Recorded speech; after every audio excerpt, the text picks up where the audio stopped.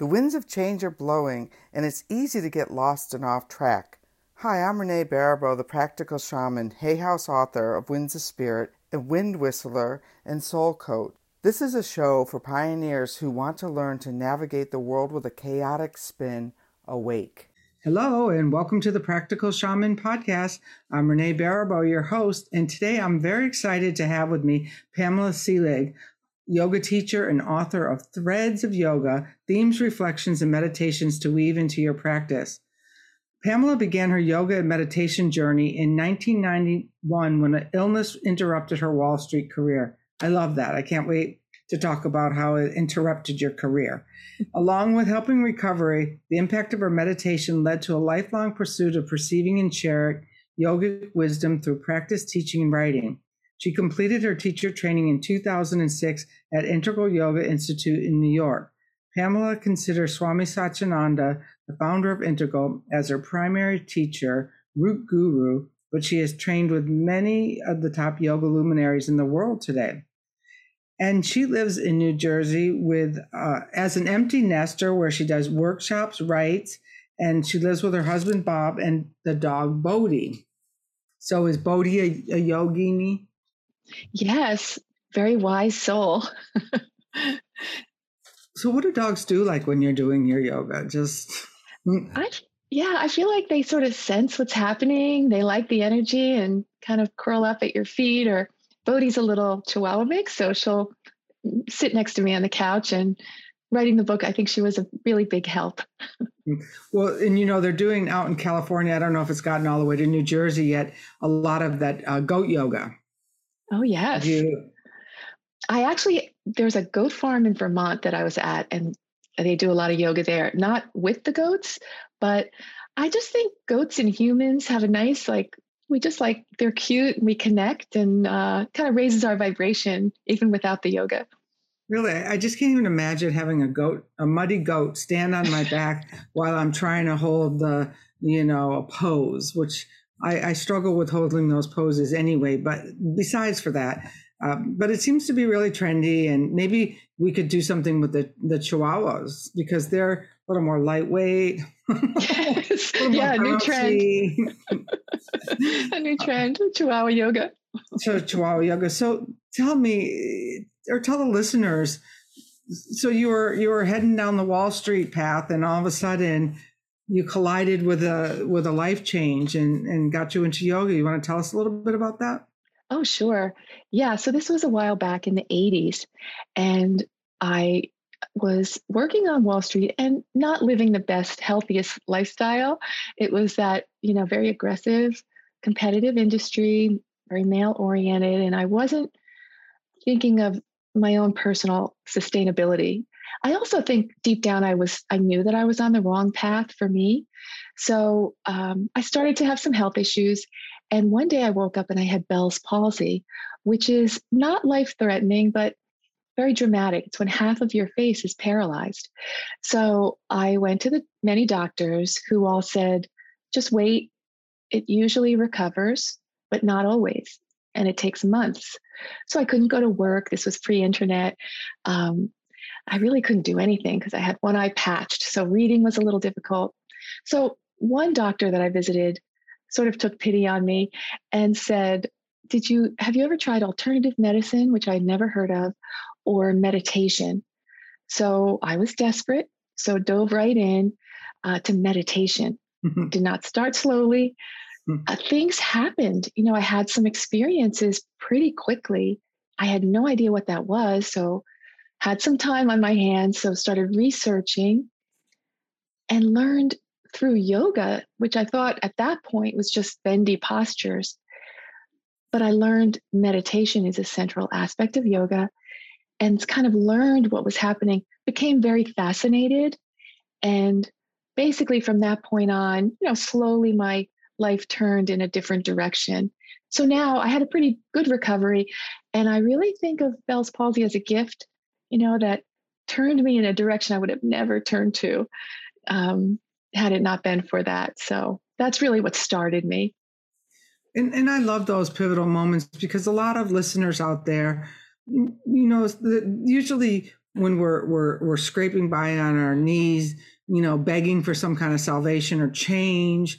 And sometimes it requires those kinds of illnesses and those kind of roadblocks to really get us to wake up to the path we're really, intended to be. But also, I would imagine with that background, which would probably mean you had some, good business background to be in Wall Street to begin with, then I don't find that those skills are lost.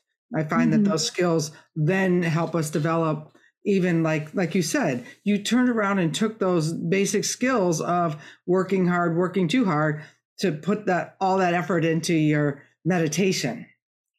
Exactly. That type A personality. I just dove right in. Not that I recommend that now to people that I teach yoga to, but yeah, you're right. It helped me be focused, really. So tell us about that experience, because I'm one of those people who I do wind walks. I do walking meditations. I don't do, I do dikshaws where the fire breath and the pranayama, how do you say that?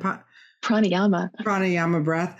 And I find that that's helpful. But afterwards, when people are sharing and they talk about these transcendent experiences, I never have those transcendent experiences like that.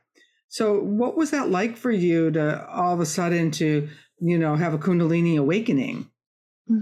Well, I think, how you say you haven't had those kinds of experiences. I think, yogis teach you really shouldn't try to have them. Things are happening, underground. And so things are shifting. Sometimes we can't really know. But in my case, I think because I started I took so much time. I didn't know start with 15 minutes of meditation. I was like, yeah, I have 4 hours, I'll meditate. And I was in a time in my life when I was really frightened. So I sort of, looking back at the time, I didn't know, trying in a way to leave my body. I was, so this gave me that kind of out. But anyway, as I was meditating, the first thing that started to happen was with eyes closed, I would see lights almost like fireworks behind my eyelids. I had no idea what was happening. And then when I opened my eyes, I would see the same fireworks in the room, and I'd close my eyes. At first I was like, okay, something's wrong with my eyes. So I went to the eye doctor. I thought, so I found out there was actually nothing physically wrong. And that calmed me down a little bit. But it went from that to hearing sounds like a flute, or first a waterfall, then like a flute or bells. And I was in an apartment, so I'd get up and look around and listen if it was from another apartment. And then I realized, no, this is like in my head. So at first I thought, okay, I hope there's not something else wrong with me. But I started to go to like energy healers and, did the alternative medicine route, because conventional medicine had, no, just wait was the advice. And one wise person said to me, because I was saying, what are these lights? Like, what is this noise? And she said, look in the yogic texts, like the ones from India. And so I found some, and the exact thing that was happening to me was written down, like, sometimes you'll see this or this. So it just made me feel so much better.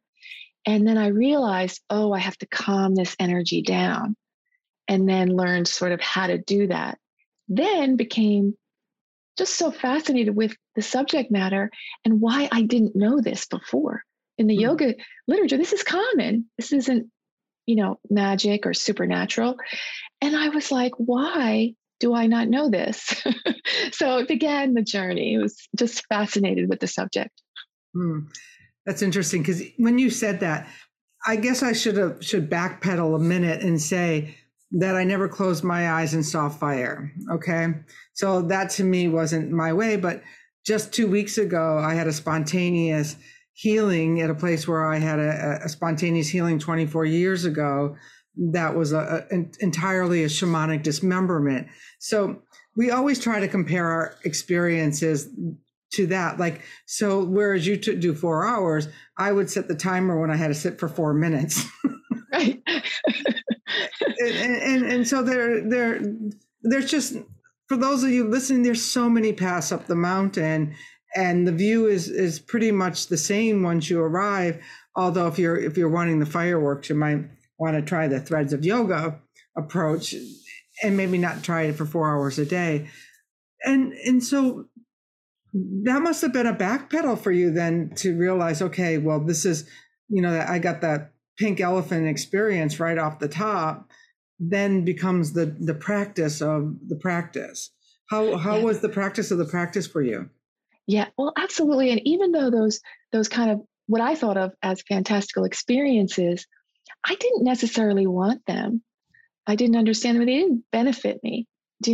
Because I couldn't integrate them or anything like that. I was just, it was good in that it made me curious. Mm-hmm. But honestly, I just wanted peace. I wanted to feel calm, and I wanted to have my physical body in balance. I couldn't maybe articulate it at that time, but that's what I was really doing, trying to achieve.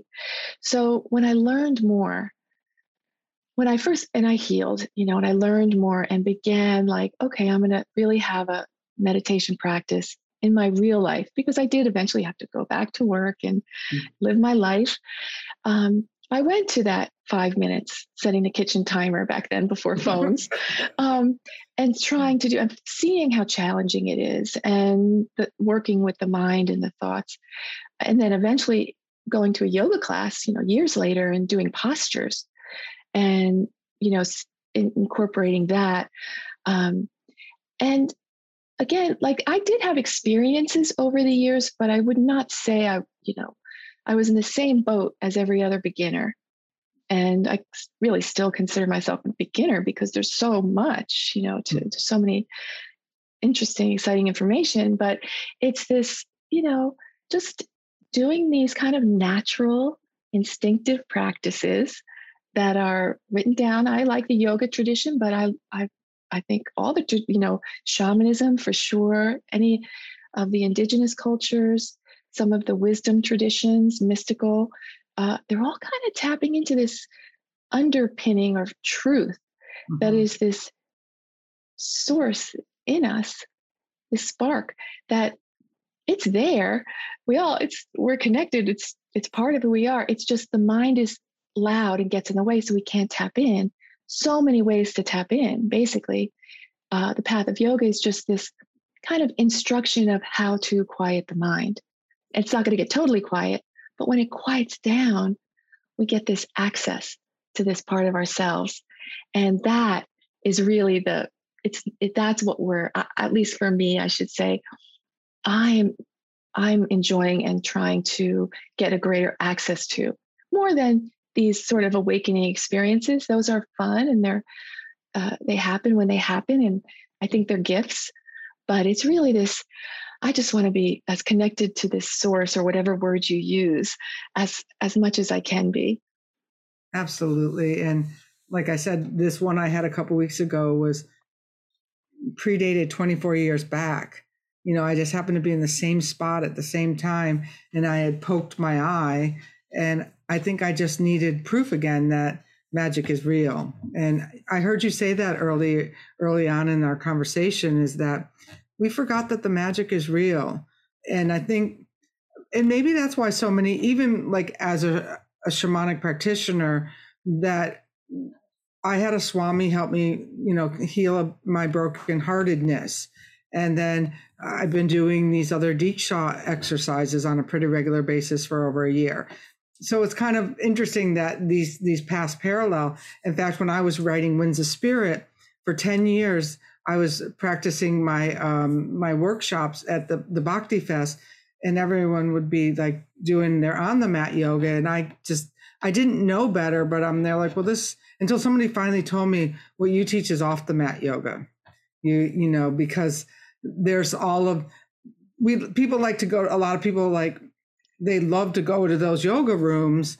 But what I just opened up to a couple of, because the way you've got the book is great.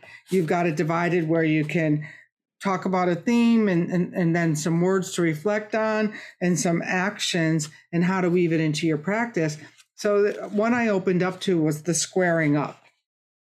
And often like people that I would see at those kind of festivals, they would go to the physical practices, but they stopped there. They didn't take it to how to live in integrity in the rest of the world or things like that. So tell us about how you got from the white light experiences into, living your life as a yoga. Yes, I'd love to. Well, the book is based on this ancient text called the Yoga Sutras, written by this sage named Patanjali. It's a foundational yogic text. And in it, when I read this, by the way, it just like blew my mind. I was like, wow, once again, like, why didn't I learn this earlier or know this earlier? But Patanjali tells us what is yoga, why we do it, how to do it, and the ultimate stages. So he says right off the bat, yoga is the quieting of the mind. And he tells us then how to quiet the mind. So yoga is the quieting of the mind. Okay. And then later on in the text, it's called the 8-limbed path, his path. And the 8 limbs are how we quiet the mind. One of those limbs is the postures. And of course, the Western society, we like glom onto that one. Oh, right. I can stay in shape. Right. And you don't have to do all the limbs. You could do one and become, self-realized. But anyway, so that's one. So I don't want to discount that because it's the gateway for most people. 2 of the limbs are meditation, different meditation stages. One is breath work, pranayama. The first 2 are the ethical tenets. They're called the yamas and the niyamas. Also people call them the yoga 10 commandments, but they're not really a list of do's and don'ts. They're more, if you do these, you'll be more in alignment with your true nature and you'll be happier. So that's as important as the postures. And that's where we get the first ones: nonviolence, ahimsa, honesty, non-stealing. I have to get my brain online here. That's okay. Brahmacharya, moderation. I'm going to open my book now. That's okay. Those are the yamas. They're considered the observances, and the niyamas are the observances, and the yamas are how we rein it in, or the restraints. So it's ahimsa, truthfulness, non-stealing. That's where you were seeing the squaring up. Brahmacharya is like moderation, and then non-greed is the 5th. So those are the 5 yamas. The niyamas are, the first is cleanliness or purity. The second I love, it's contentment. It's an actual practice. Third is tapas, or heat, means those spiritual austerities, learning from those. 4th is the study of sacred texts.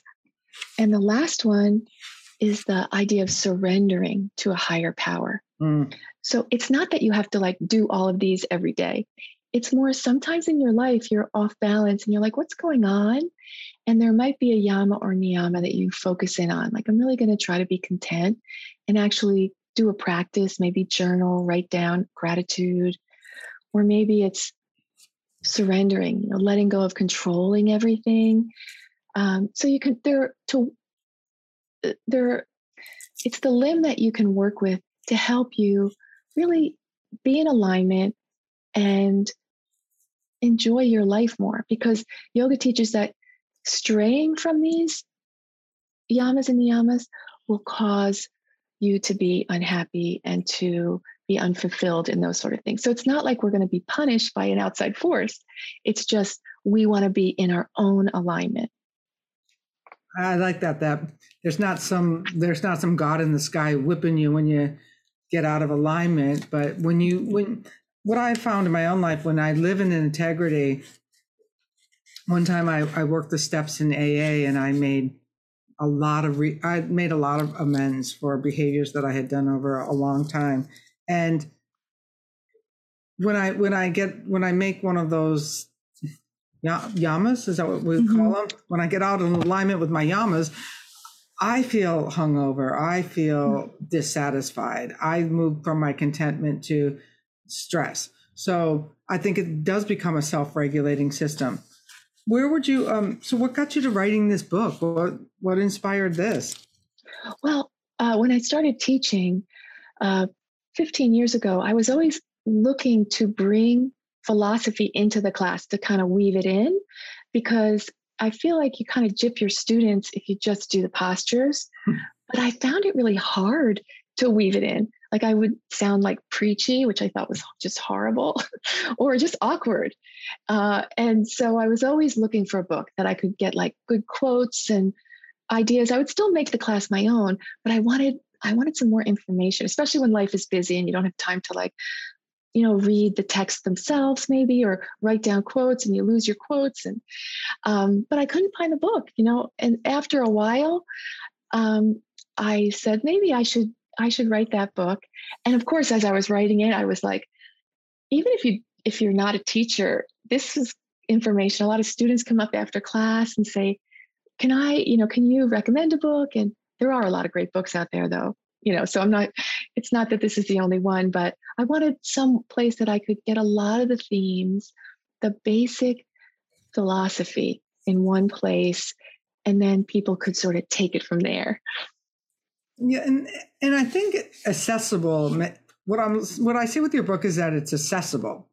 That if I'm struggling with surrender, that there's a chapter for that, and I can go there. It's funny that surrender is the 10th one, when in some traditions it's the first one. So, is there an order to these, or are they just? Is there an order? I don't think there's really an order. You can just focus on one and know that that's your issue in life. However, with what you're talking about, surrendering to the higher power, I feel like that is almost like in yoga, it's a lot about quieting your mind, which is a lot about quieting your ego, and there's a lot of techniques to do that. We're all different. We all need different tools. But so yoga teaches that, use these tools like mantra, like noticing all these different breath. But if at the end of the day, it's really just, you can just let go, surrender your ego. It's sort of the escape hatch, yeah, you can do all these tools, but in the end, it might be on your deathbed at the very end, hopefully not, but just let go. I don't know why we cling so much. We build our sense of self since we're little. We build, this is who I am. This is who I am. When yoga says, actually, that's not who you are. It's your thoughts about your mental constructs. Let it go and see what happens. And that in a way is the last of the yamas and niyamas. So here's the $1 million question. Over the years, how much do you live in that state of that grace that that we all try to ascertain? Well, I wrote, you mentioned you thought the book was accessible. Mm-hmm. And I think part of that is because I am not writing this as an enlightened person by any means. I am right there, like, this is a practice for me. And I just have been doing it a long time. And since I've been totally fascinated with it, I've been studying for a lot of years. So I feel that I could write the book, but I am really, just like when I do the postures, I'm not flexible. I'm not a flexible person. So I think it helps me teach because I can relate to people that, I didn't do gymnastics when I was a kid. I don't have the ability to forward fold totally. So I think with the philosophy, with the teaching meditation, I have a very busy mind. I have a lot of issues. So I understand it can be very annoying when someone says, just take a breath. Let's do a deep cleansing breath. That can be really annoying when you cannot stop the thoughts. So in the state of grace, I feel very lucky that I have these tools. They're like my lifeline, hanging on sometimes for dear life. And I practice, I really see the benefit. And when I keep steady in my practice, wow, it's much easier. Life is much easier, but I let that go. Sometimes I fall off and it starts the chaos, the stress, anxiety, depression, however it works for you in particular. And I'm inspired to get back steady on my practice. So it's that constant dance. I'm human. We have these minds. Come back and forgive yourself. Like, we're humans. We're on the human plane. I don't think we're supposed to be perfect. I really don't. I think we're human. Let's enjoy it. But fortunately, we have so many traditions that they're gifts, from these ancient teachers.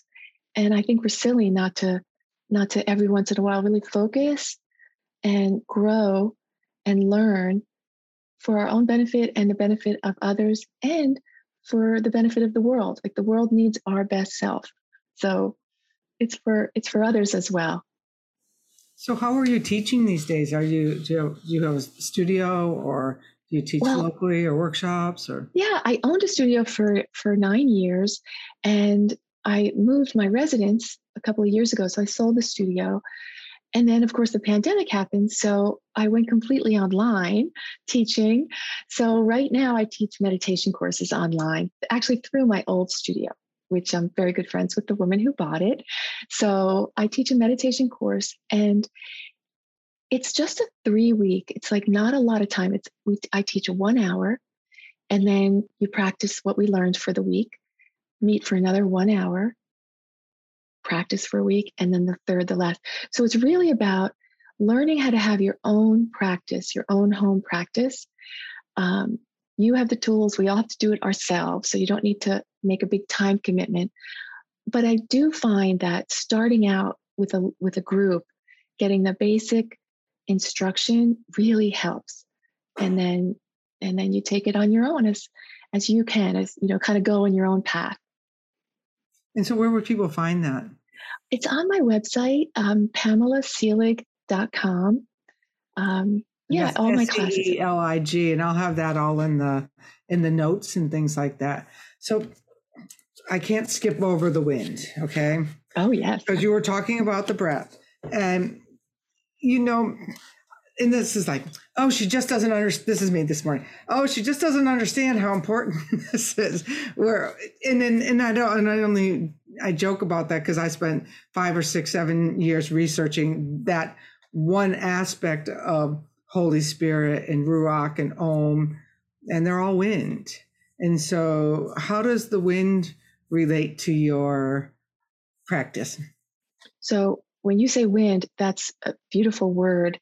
There's so many different words like for the same thing. Mm-hmm. Breath is our word. And I mentioned in my book, there's, I don't know how many languages, but I'm going to say 12, where the word for breath and the word for spirit are the same. I'll put wind in that too.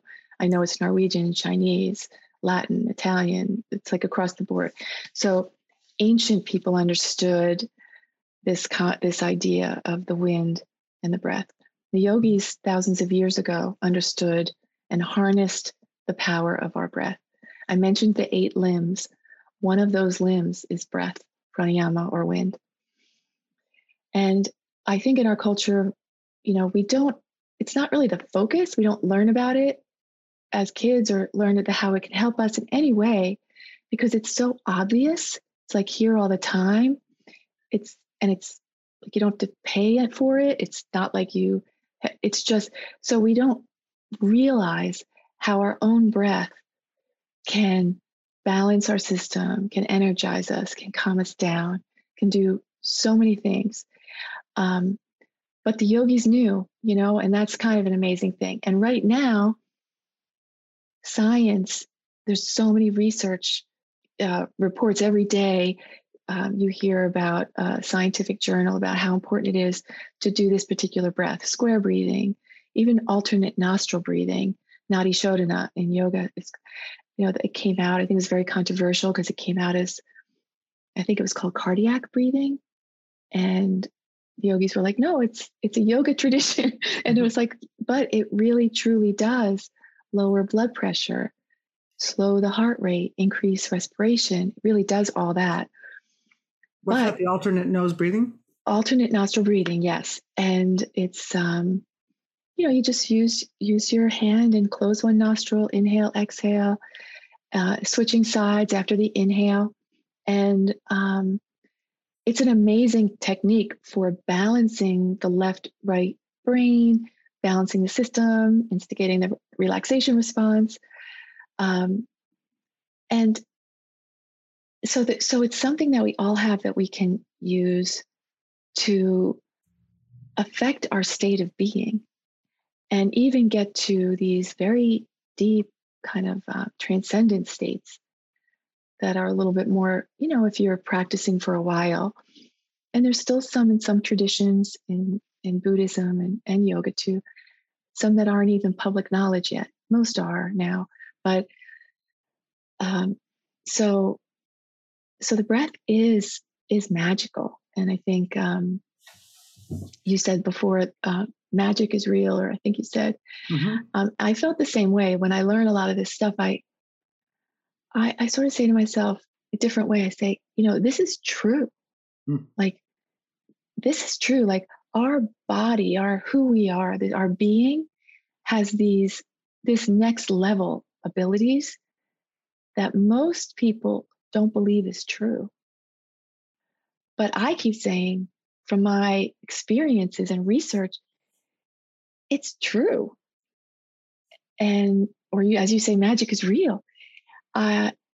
It's amazing to me that this is not like, I think more people are getting interested, the mainstream, slowly, but I'm still amazed it's true. And in the yoga tradition, you can just study the breath and be a fully realized human being, or enlightened in that word, whatever word you choose. You can just use the breath, study the breath, practice, learn about the breath, and achieve these incredible states. So I guess I can't put enough emphasis on this from the yogic tradition. Well, what I would say is I'm going to challenge you to take that even further. I believe that the yogis got that idea of the breath from the wind, which was there at the creation, and it sparked the creation. So to me, the wind is everything. The Holy Spirit was borrowed from the wind. Ruach was borrowed from the wind. Om is the wind. It's, the sound of the wind. And so wind was here first. And then the yogis got to hear what the wind was telling them and how to bring that into the sutras and into our work. And that's kind of the work that I teach, is how to go for that direct revelation, which it sounds like as soon as you sat down to meditate, there's those chosen few who get it right off the bat. And it got you going on the way to write this book a long time ago. And I'm going to send you my book as well. Oh, I would love it. And you don't have to challenge me. I don't disagree with you in terms of the wind and that natural force, and just human beings that we are tapping in. I didn't mean challenge, but I know what you mean. Like, yeah, no, it's like you bring in that wind on your first breath and it exhales on your last. Hopefully, like you said, that you cleared that ego and that resistance on that last wind breath out. But that's what connects us is through this. And I have a friend writing a book on yoga practices from an Ayurvedic standpoint. And every time she finds the yogis talking about the wind, because she'd sit in these lectures when I was teaching, and I could just see what was going over her head. Then these yogis start to talk about the wind, and then she's there like, oh, is that what you meant? I was like, but I'm not as intellectual, or to me, it was just like, oh, this is an interesting thing that way. So I'm looking forward to start doing some of these practices in your book. And I'm not going to commit to the 4-week program yet, but I'm going to definitely, I'm going to definitely try some of the exercises in here, because one of the things that I've found in my own life is the only thing that's the difference between me and a new seeker is that I've been practicing these tools for a long, long time. And it sounds like you have too. Yeah. Yeah. And it's interesting, when we try to talk about this information, we have to use words because that's all we have. And so like a certain word might have a connotation to someone and not another person. So it doesn't kind of like click. Everyone has to find their own. So it's like, these are just words kind of pointing, but I do think we're kind of pointing to the exact same thing. Mm-hmm. I think it's just our words limit us. Right. I think waking up, whether you're seeing fire or waking up, whether you're seeing wind or not the wind that you can see, is the same. And living in right relationship in all of those areas. We didn't even get time. We didn't even get time to talk about the chakras, but she goes into the chakra system, which they're really great for me. And I don't know, they're really great ways to pinpoint really what's going on in your physical self, because this is your body. This is your Cadillac that you move through the spiritual experience with. Do you want to leave us on one thought on the chakras? Yes, I think it helps. I don't think you have to necessarily know that much about like the chakra system. If you don't know about it, it's okay. But when you know a little bit, it explains a lot about like really what's going on with maybe how thoughts affect your body, and also just the idea that we are more than the physical body. We're more than the physical body, and this helps us to remember that and experience that in certain ways in the body. Well, you're a real delight, and I can tell that you're the real deal. And I'm really honored to sit here with you in your practice and your new book, Threads of Yoga, Themes, Reflections, and Meditations to Weave into Your Practice. And is it out yet? It just came out about a week and a half ago. So yes, it's out, bookstores, Amazon. I knew I got the copy before it was out, so I just wanted to make sure. So you can get it everywhere. And if you're a yoga teacher, there has some great information in there. For people like me who aren't big yoga, like posture aficionados, one of my favorite parts always was with the yoga teachers who would tell the story or would make it accessible through story or scripture or verse. So I'm very excited about what you've written here, and I'm sure that listeners at home can't wait to get a copy too. Oh, well, thank you so much. I so enjoyed our conversation, and an honor to be here. So thank you. Thank you.